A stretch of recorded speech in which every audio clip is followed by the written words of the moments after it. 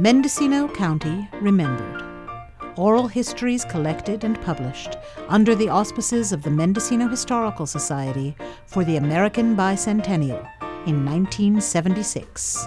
Read by Linda Pack. Today, from Anderson Valley, the recollections of Monte Bloyd, born around 1880.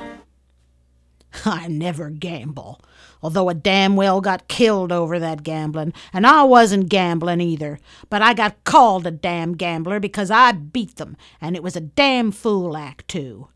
It was over at Ukiah one time.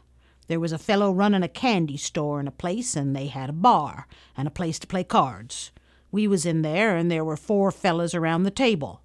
I went in there to the owner, and I said I wanted to talk to him. He says these parties just came in and that he had to wait on them, and would I sit down there in his place and play his hand till he got back. I said, the hell, I never played cards in my life. He said, sit down anyway, that money's mine, spend it. I said, I don't know nothing about that gambling, but I sat down. They started betting the money, and the first thing I knew, they shoved in all the pile they had, betting it all. Jesus Christ, I thought, a funny thing right on the jump to bet everything. Well, it's his money, and he said to spend it, and I'll be damned if I'll lay my hand down. I had 4 deuces. I pushed all the pile forward, and by God, when those men saw my hand, they jumped up and swore and called me every name and said I was a poker shark. They walked out of there, and I never saw them again. Some fellas attacked me once, but they found they tackled the wrong one that time.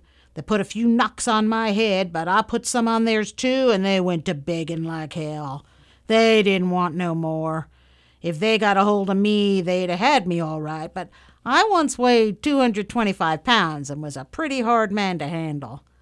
I was deputy sheriff here for 50 years. Had a time keeping those fellas cooled off. I never had to arrest a man in my life. That's all foolishness. What's the use to arrest someone and take 'em over the hill? They beat you back home again. They've got no judges here that understands people's rights, you know. I went over there with 3 or 4 fellas on trial when they arrested them, and they had me as a witness.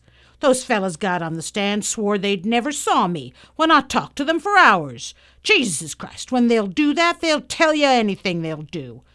If you've got money and a lawyer, you'll find they're all a bunch of crooks. There was an attempted robbery of the stagecoach in 1903 in Comptche, where the Philbrook Mill is now. Then there was a store, livery stables, and a hotel. Day of the robbery, I was in front of the hotel, and the stage driver came in, the horses on a dead run.